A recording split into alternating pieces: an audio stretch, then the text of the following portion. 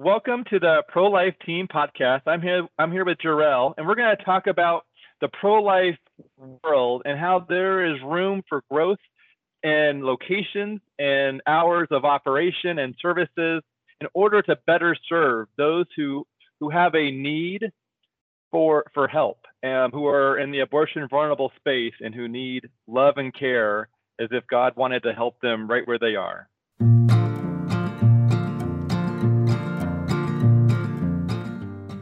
So, Jor-El, I am so excited to have you here. Welcome to the ProLife Team Podcast. Would you introduce yourself as if you were talking to a room of executive directors of pregnancy clinics? Happy to, Jacob. Grateful to be here. Thanks for the opportunity. I'm Jor-El Godsey, president of Heartbeat International, and I'm always glad to be in a room full of executive directors of pregnancy help efforts, wherever they are around the world. Awesome. So, and in the description, we'll have a link to this report or this article about room to grow. So tell me how this article got started. Tell me about what are the roots? And then let's just go ahead and start talking about what your findings were when creating this piece. Sure. Heartbeat celebrated its 50th anniversary in 2021. And was 50 years of the pregnancy help movement in particular. Heartbeat was called into existence by the fledgling pregnancy help movement back in the 60s. So we started in 1971, but we started then because people had already been doing this before Roe. There were those trying to reach out and help women have another decision and have an alternative to abortions. In fact, that's what Heartbeat International was originally known as Alternatives to Abortion International. And therein began the adventure. In 1968, the very first pregnancy center opened as a standalone effort that we understand was kind of the beginning of this, even the concept or the method of how to deliver life-affirming help to those who are facing unplanned pregnancy. So we were celebrating and looking back on the arc of all of that, and we were, it's very exciting being Heartbeat International. We get to talk about these other networks that exist in other parts of the country. We are connected with many or most of them, if not all of them, and it kind of occurred to me like, hey, I was actually in some other article, newspaper articles. I was reading about per capita. And I was thinking, is like, okay, that's a good tool. Let's do some research and let's just put the numbers down and see. And I was really looking at the international side of things and wondering how things were internationally. But then I turned around and did them state by state and eventually county by county. And it was it suddenly became obvious. It's like, wait a minute, we're very excited to have 2,750 or 2,800 pregnancy help locations in the U.S. But is that enough? And do we need more? And if so, how much more? And how many more? And where do we go with those? And that was the idea that began to kind of coalesce into what this white paper that I wrote last year called Pregnancy Help Centers Room to Grow. Yeah, and it seems like when thinking about the concept, there's always it seems like there's an evergreen need for more places that will provide healthy, positive experiences for people, especially in these pockets that have been identified as not having any pregnancy clinics in those counties, perhaps. And meanwhile, maybe there's not much competition. But nonetheless, there's people there, and those people need service and healthy options and healthy support, which makes a lot of sense. And then also, when it comes to the highly populated areas, there's usually room for more services to be rendered when there's a density involved. And one of the things that I often think about is like, I feel like there's always room for growth because God's fingerprints are ever present in this pregnancy clinic movement. And there's like never ending stories of how like God is honoring this work and supporting and growing this work. And so I feel like pouring into it makes perfect sense to be like, if God's will had a bullseye, like this would be this would be a really good zone to be hitting. That's a great way to put that, Jacob. The understanding I have is the pregnancy help movement is an outgrowth of the church. It's really the church in action. Now, that's not to say that people um, who are have no faith can't be involved or shouldn't be involved. We certainly welcome everyone to be part of this, but it really is a manifestation of the practical outreach of the gospel of Jesus Christ as we try to be the hands and feet of Jesus in someone's life. And that to me is one of the most amazing things that happens at a pregnancy center is when a complete stranger, we sit down with a complete stranger and intentionally enter into their lives in order to give them the opportunity for life affirming options. And you described it well. There's always room for that, and always room for us to grow that. And we kind of coalesce that into a thought that every woman should be loved and supported in her pregnancy. And unfortunately, in our culture, that doesn't happen enough.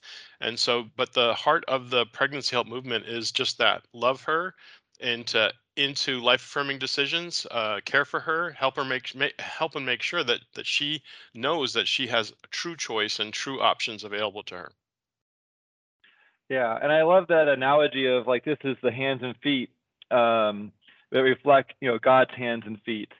The only thing I would add to that would be I often see God's heart reflected in the executive directors, and like they're essentially working so hard to provide free, high quality medical services, and they're the level of care and just the outpouring of energy and compassion. It reflects God's heart so well. That I feel like we have such incredible executive directors across the country that are just doing amazing things, providing medical services while also fundraising so that they will be completely accessible to everyone who may or may not be able to afford those services, which is pretty much just sort of, it's amazing. Yeah, and I appreciate that we're talking to executive directors. The good news is that over 50 years, the look and feel of a pregnancy help center has grown over time and become a more than just one person situation. It's become where that executive director is merely the representative of many individuals who are making that local mission grow to make it happen. So they're the ones who get to sit in the hot seat, right, in the big seat. But they have a number of team members who are helping them envision what's happening, helping them fulfill the mission and vision that they've been called to. And so we have a number of nurses, we have a number of professionals who are involved. We have a myriad of volunteers. So we did a survey and trying to understand how big the teams are now that are. We know the lone executive director scenario is still out there, but it's just more and more become bigger teams, more involved, making that happen.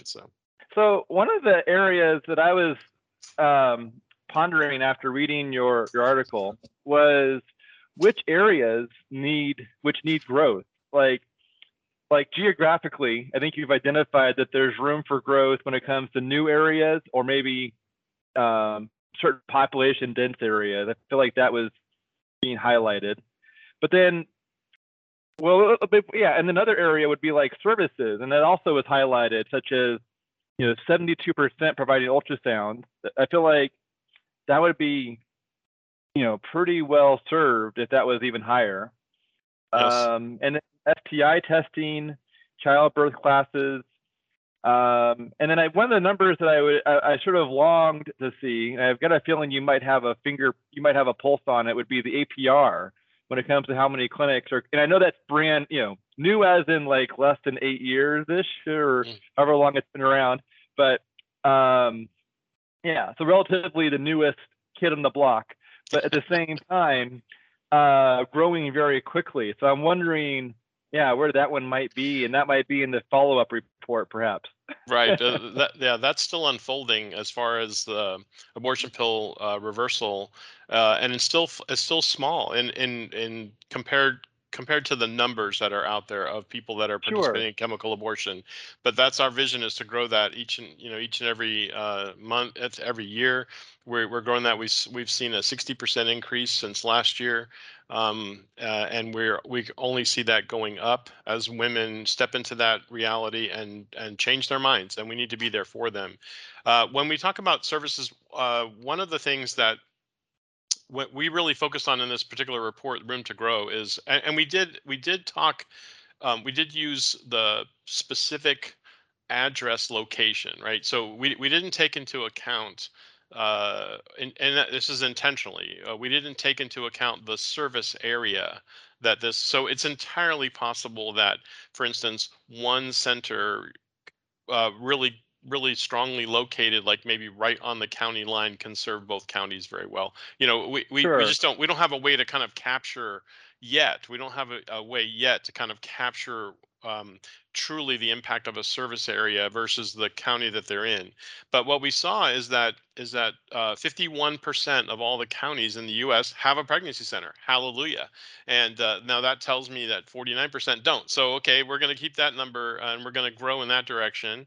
And we've used that. We've used this tool actually to kind of help refine our ability to launch new centers. We have a program called the Life Launch program, where we launch new organizations, primarily up to this point, that are interested in going into areas of greater need. And so we certainly see an area that is either very dense in population and underserved because of it, which is the other factor you called out, or has no pregnancy center in that county. We've had, I think, 5 or 6 opened in counties that did not have an existing pregnancy center available to them. So we've been excited to do that. It's kind of helped sharpen our focus and kind of orient our thinking, to know where to go with those places.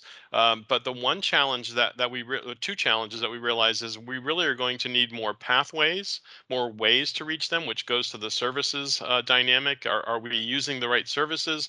Could we see more ultrasound services? Yes, absolutely. You called it out earlier. We have more than 70% of all of our pregnancy hub locations have ultrasound. We can easily see that going to 100%. No reason it shouldn't be. Of course, there might be some instances where a local center board has made that kind of a calculus where they said, well, we Yeah. don't need to be that. Maybe because there's something in nearby that does that, and we understand that. But on the face of it, there's places where we can see adding more services that strengthen those services and also broaden them as well. Yeah. Yeah, I think for the clinics who are not providing the medical services, having that close referral partner might be satisfying that need. But at the same time, towards growing and making things even just one step closer for a client to have those services going, yeah, more clinics go. Usually that non-medical stage of the clinic's life, happens before they go medical, and that's just part of that natural progression towards growth for that given organization. That makes a lot of sense. It is, Uh, and every board should be asking themselves these questions. We know that ultrasound increases, by our research, it increases the the decision making process like 3 times. She's 3 times as likely to choose life because of an ultrasound. Now, I can also add, our the same research that is a few years old, but not that old. It says also, if she comes back for a second visit, that too increases her probability apart from the ultrasound, it increases the probability that she'll choose life by nearly as much. So if we have compelling services, if we have a compelling and engaging relationship, that we start well with her, and it draws her back, whether it's to some other service or to continue the conversation, both of those things can be very powerful. And both of those things, then we see, increase her ability to choose for herself to carry that child to term. And so we want to see both of those increasing. See her more, and also or ultrasound. We are excited for that. yeah, and I think that it seems to reflect if there's a way to measure the amount of trust that she's placing in that group or the person that's helping her, that's probably got some correlation when it comes to her decision making, or how much weight she might give the voice of that person she's talking to at the clinic. Yep, But certainly yeah, helps her mindset realize that even if we don't do everything perfectly, we're at least conveying something to her that gives her that courage. That I appreciate my colleague Betty talks about encourage means to give courage, right? We give her courage to do that's this, and good. we need to we celebrate all of the women that get served. Charlotte Lozier estimates nearly 2 million every year by the pregnancy help movement. We celebrate every baby that is saved from the risk of abortion. The truth is, though, as you and I, Jacob, know that we haven't saved one single baby.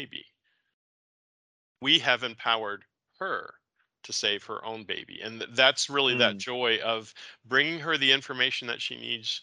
Providing the services that help her know that, and we need to see more of that happening across the country and around the world. By the way, just for those that haven't read PHC's Room to Grow, the U.S. has hands down the largest network of pregnancy help organizations in the globe, with averaging more than 4 pregnancy help centers per 500,000 people. The next closest country to us is Italy, and after that is Zambia. Now, Italy has an amazing network as well. But they've been at it since 1975, and that's a network all kind of contained. Like we're not our movement is connected in many ways. Certainly through Heartbeat, through our friends at CareNet, NIFLA, and where lots of folks like to affiliate with all of the above or some of the above or whatever. sure. But I'm always talking about the pregnancy centers as a whole. In Italy, they were all part of one entity called Movimento per la Vita, and they've been at this, and they have last numbers I heard were 360 pregnancy centers, what we would know as pregnancy centers, and then 42 maternity homes. So they have been Okay. growing that network. That's the next largest. Now, after you get Italy and Zambia, we begin to get the numbers go way down as far as per capita. And so that's been an interesting kind of understanding. And yet Mm, in the US, there's still room to grow. There's still more people that can be reached. We did even a brief city look in the report. We just looked at 5 cities and kind of using that per capita. So for instance, or I'm sorry, Los Angeles County is sure. essentially Los Angeles, right? We use that kind of as the metric. There are 29 pregnancy centers in Los Angeles County, like yay, or in the Los Angeles metro area. Let me say that, and like that's exciting. 29, like that doesn't exist in that geography. It doesn't exist to that degree and density in any other part of the U.S. or anywhere else in the world. Yet, when we look at the actual per capita numbers, they would be almost not quite, but almost one of the smaller countries in the globe. That with a 1.45 pregnancy centers per capita. Why is that per 500,000? Why is that? Because there's a lot of locations, and we celebrate, and they literally are the number one area in our country for locations, but per when we take that number and put it against the actual density of the population there, it's, Population. it's Yeah. way underserved. Yeah, and it seems like you're highlighting there's exponential room for growth, globally when it comes to other countries. Like and there's some countries where it's probably like ground zero at some point, um, and starting. Yeah, like it's just. Um, but that's a huge like that. Yeah, the room for growth is enormous, even in some parts of the world, and where there's no help or little tiny bits of help available currently. Yeah, and of course, in some cases, there are a few countries where such efforts are either illegal or would be operating against a declared policy. China, France, those are the kind of places. Of course, there are countries that are very much closed off to Christian thinking in general, right? Certainly, some of our Muslim countries are that way. North Mm, Korea, of course, is one of those that it would be can't yeah. imagine. It doesn't mean pregnancy help is not happening. It just means that the kind of our traditional knowledge of, or how we would see the method of a pregnancy center, that kind of standalone entity where people can go and get connected. It doesn't mean that it's not happening. It just means it doesn't quite look like that for us. Yeah, maybe they're having to operate underground or without public visibility. Right, or in connection with some other ministry that's a broader service ministry, and so that pregnancy help might be happening within that happens here in the US as well, where we have some churches have established these community centers, dream centers, where it's a myriad of services, and pregnancy help is often happening within those, even though there isn't a specific corner carved out that says this is the pregnancy center, right? That, but it's still happening where she's Hmm. empowered to make a life decision. So we know that those things are happening. Those, of course, are harder to count, to evaluate from a distance, but we know that that does happen. Yeah. So going back to the U.S. Um, and recalling something I heard Abby Johnson say, it was either at a CareNet conference or a Heartbeat conference. I don't remember which, but she did this talk about hours of operation and how when Planned Parenthood is open on a Saturday or they're open until 8 p.m., how there's room for growth when it comes to the pregnancy clinics in the area competing to match their hours or beat their hours when it comes to being open, which is obviously, using volunteers and staff is no easy thing to do, but it's critical and important to be open, as many hours. And I feel like there's room for growth on matching the hours of our So competition. you're basically kind of teeing up the focus of of another white paper that we're in the process Okay. of discussing. We've done some additional research. Of course, this kind of inspired it, using the information what we have of hours of operation uh, for the option line, right? So option line is a program here at Heartbeat International, which basically has over 2,000 organizations or locations that are on option line that we help serve. Now, setting aside the some of the housing and adoption services and just focusing on pregnancy centers, we evaluated about 1,500 locations that are on option line and the hours that they're open. And I literally, we were just doing this, pulling this information together, and you're right, Abby's right. Less than 10% of our pregnancy center locations are open on Saturday, and that is important because that's when that is important, particularly when if there's an abortion clinic nearby within driving distance. That's critical. I know our sidewalk friends, sidewalk advocates for life and 40 days for life, those Hmm. guys, when they're taking their time, they're most of them are volunteers, some of them are kind of missionary staff members, but when they're taking their time to go and stand out on the sidewalk on that Saturday and the pregnancy center is closed, that's a huge missed opportunity that we have. And so it's going to be Yeah. one of the things that we're going to be talking about more specifically is, are we open? Here's another one that this actually shocked our entire team. We knew this was an issue. We didn't know the numbers and how big of an issue was, but even on Fridays, Jacob, is the number is less than 50% of our pregnancy centers are open on Fridays, which is a weekday. And here's why that's important, and more important now than ever, is because the abortion pill itself, chemical abortion, the entire movement is shifting. The abortion movement, the big abortion, is shifting to chemical abortion. We called this out a couple of years ago that we knew in 2020. We were saying in 2020 that the number would be 50% of all abortions, and that was a trend calculation. It wasn't something we knew because we know abortion reporting is a challenge. But here we are sitting in 2022, and of course 2020 was COVID year, and we haven't actually seen the numbers come out from the abortion industry, which we think of the most accurate numbers. But using the CDC numbers, which is only a partial count, we know that this is true, that 50% of all abortions in 2020 were chemical abortions. Now, why is that important? Because most often the chemical abortions are prescribed and done when it was still required of them doing it in the doctor's office, were encouraged to happen on Thursday or Friday. And the reason for that is because the symptoms then that follow, right? As you know, you mentioned Abby, as her movie Unplanned shows, that the symptoms that follow is heavy bleeding and pain, pain, cramping, those things. That's intentional. That's what the drugs, the two drug protocol is designed to do. And so what they were doing was basically giving her these prescriptions on Thursday or Friday so that she essentially has her abortion, sadly in her dorm room or at home in her own bathroom.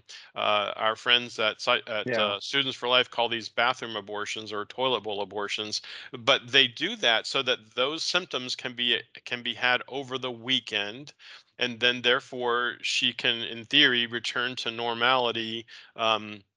Albeit a post-abortion normality on Monday. Well, here we are. We're sitting and we need to intervene with her, and yet our locations are not open to receive her. Now, the good news is Option Line is still functioning because we function 24/7, 365. Abortion Pill Rescue Network is functioning because that also is 24/7, 365.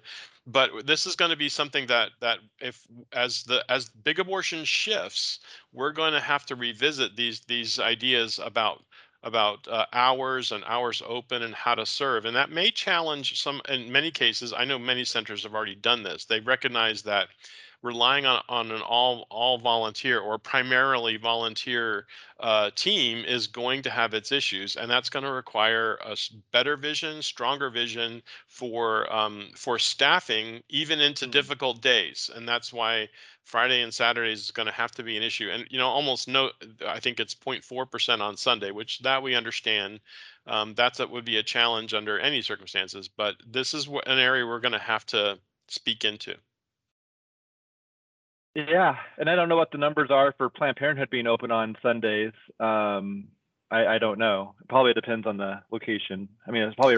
I'm not sure what the percent would be, but Well, and um, keep in mind that they are changing the equation even as we're running to catch up. They're changing the equation. They're going they're basically doing mail order abortions, right? So yeah, the that's the big Amazon will shift. function any time of the any Amazon will deliver abortions on Sundays and Saturdays and Mondays and Wednesdays and everywhere. So we're not sure what that new landscape looks as far as the arc of those things, but it is a current problem that we need to Yeah, wrap our minds around about being more available when she's in that valley of decision. yeah. The new sidewalk is the virtual sidewalk, which is fighting or competing on Google and with branding, and it's a different. Well, yeah, the virtual space for people who are shopping online, and allowing, yeah, and the sidewalk might involve advertising and, yeah, search engine marketing efforts, but it's a different landscape, than the physical, because of, yeah, ordering it from, well, either ordering it from Amazon or ordering it from overseas, or Right. going across the border to go to a pharmacy. Like, those are some of the new spaces we're competing in. That's true. And as the abortion industry changes their tactics, because they're trying to preserve their bottom line, and it's which is of course terrible. But they're going to be have abortions anywhere, anytime, for any reason. That's their goal. And our limitations to some of this came along with kind of the healthcare mindset of like, well, doctors' offices operate between 9 and 5. True, but ER rooms don't, and urgent care doesn't. They have different hours, and we're going to Mm. have to do some rethinking if we are truly about the abortion minded, that abortion bound person. If we're truly going to be interacting with them, we're going to have to be there when she's looking, and that of course is a digital response. It's a marketing response, but it's also a missional response that are our people ready to talk to her and to receive her. Of course, our people are here at Heartbeat. That's one of the great things we get to do is serve in that way, and at least be that friendly voice that connects them. And we can even set appointments into the center services as those are made available to us. But there's nothing like making that live transfer to that warm person who's ready to receive her, that complete stranger we talked about earlier, to help them as they walk through this valley of decision. Yeah, and speaking of Heartbeat, I for clinic directors looking to answer, or to respond to the desire to grow, I would encourage the conference, the Heartbeat conference, the CareNet conference. One of my favorite. I really like the Heartbeat conference, honestly, because it's full of so many good tracks, and you can essentially get the variety of education that you might need from industry leaders. And what's amazing about that is that you can go in knowing that you need help in a certain area, and then you can find probably 2 to 4 workshops that will provide you with some insight, some evidence, help you fast track your learning curve, and help you go down that new road towards growing that part of your ministry. Yeah, And so, thanks for that, Jacob. It's really a smorgasbord, a menu of things that people can tap into. Everything from board business to marketing conversations. Not only that, connecting with our exhibitors and knowing what yeah, good services are there available to them. Ours is coming up at the end of March in Jacksonville. For all of those even cold climates, not that you're in a cold climate, I know you're in Arizona. So, I'm going to but go for all of anyway. those, but all of those that are in cold climates are going to want to get to Florida at the end of March and enjoy hopefully some good sunshine, warm weather. But that very much that kind of spectrum of things available, and we're actually doing it.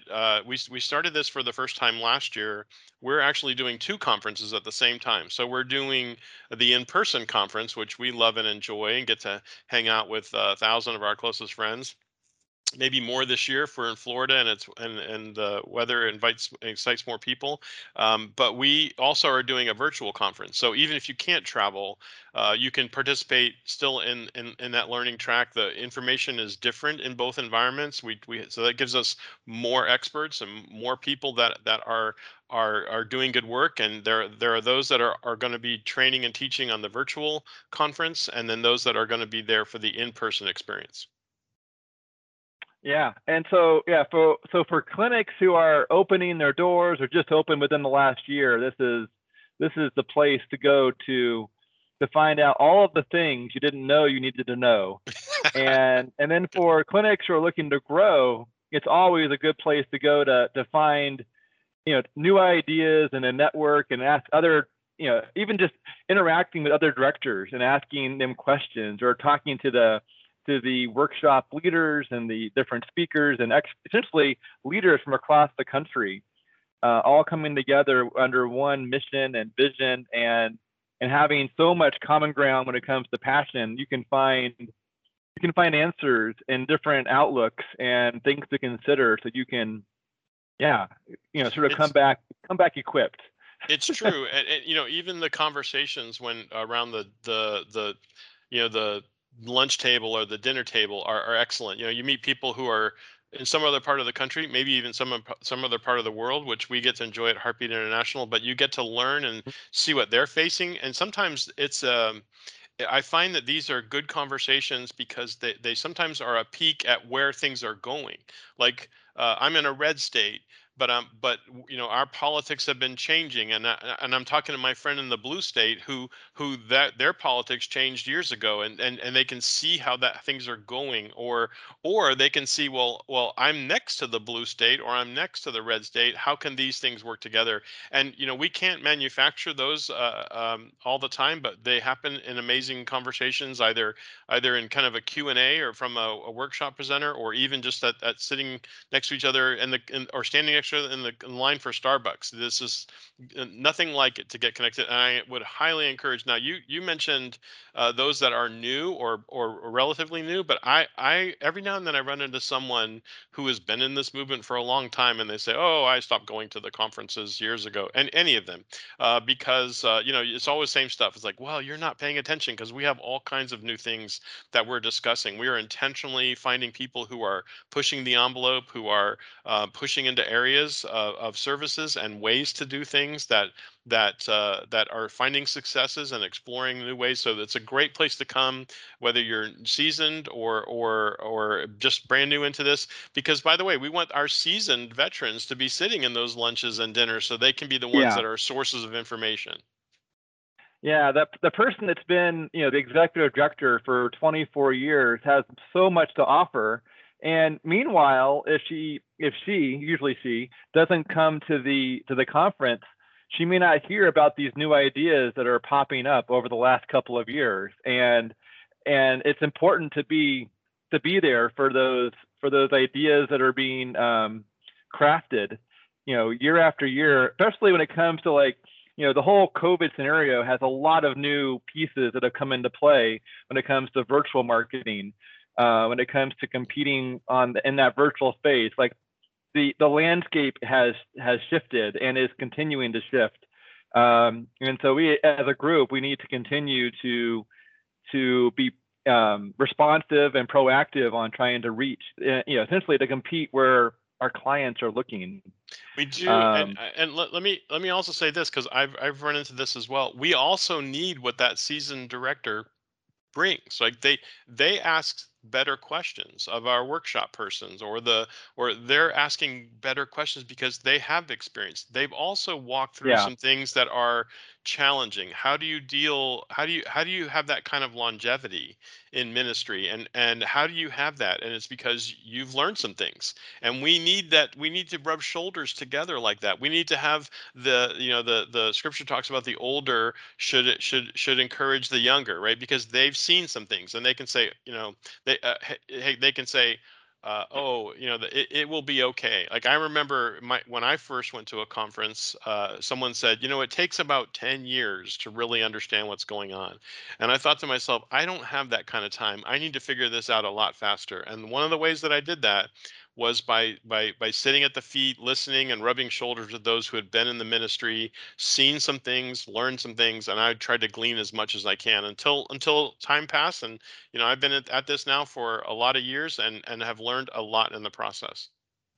Yeah. For the directors who are in year one, they might feel like a freshman in college, but then for those who have been in it for 24 years, they're essentially working on their doctorate, or maybe they're like in a master's program, and they're pouring into some of those younger Exactly. students who are looking to find their way around the campus.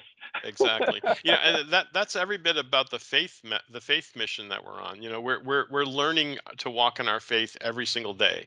And the minute we get satisfied that we're at that place, then we're in the wrong spot. We really need to maintain that sense of constantly walking, learning to grow our faith and learning to walk in our faith better. And that is very much a part of the mission of Pregnancy Help. Awesome. All right. Well, I think that might be a good podcast. I think we might be there.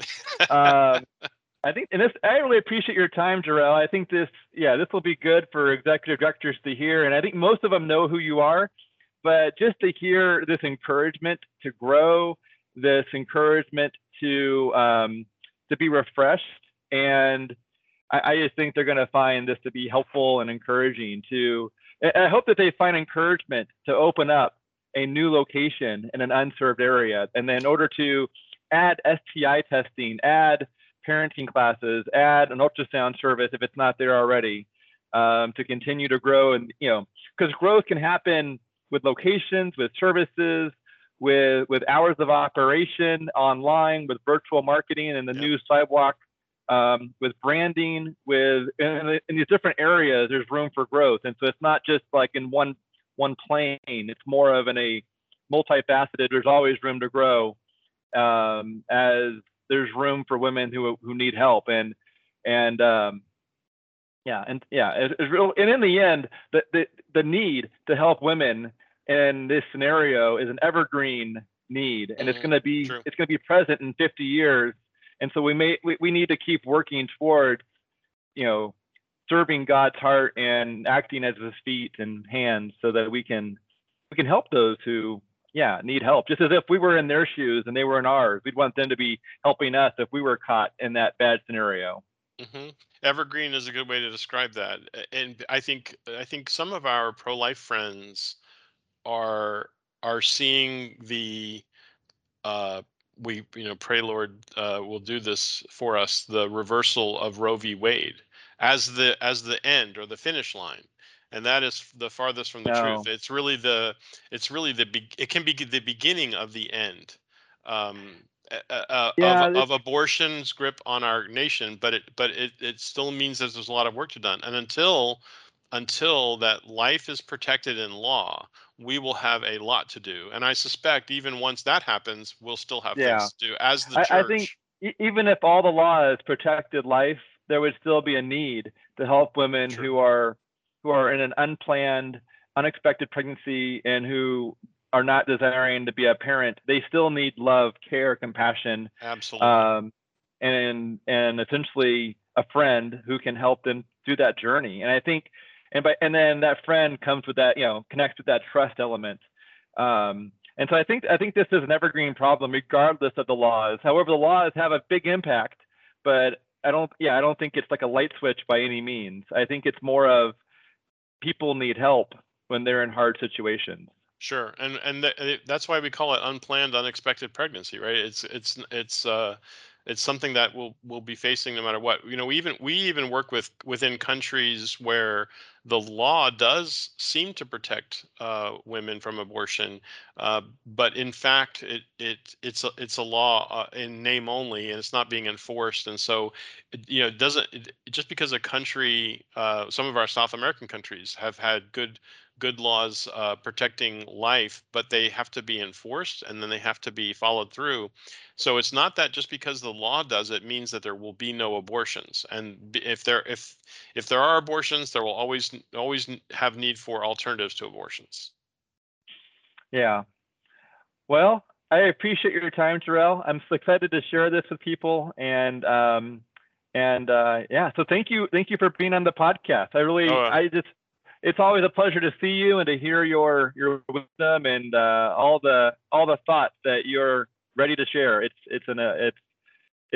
enjoyable. It's well, enjoyable and helpful. it's a privilege and an honor to be a part of this movement, and it's a joy. It's been a lot of adventure. Let me say it that way.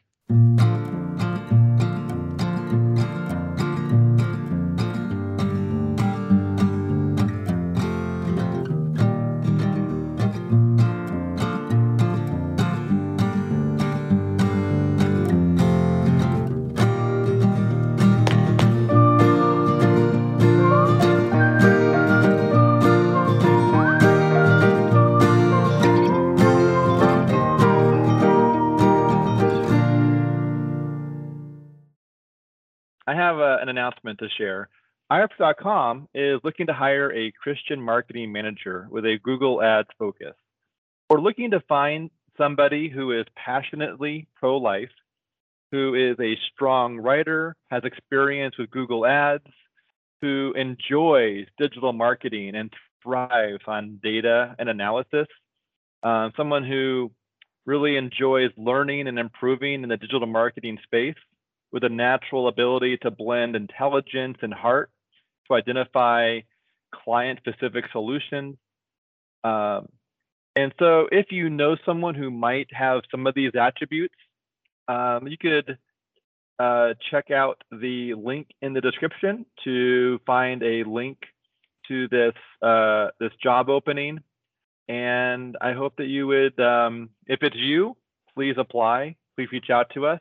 If it's someone you would refer as being possibly a good fit for this job, please introduce us to that person. Thank you so much.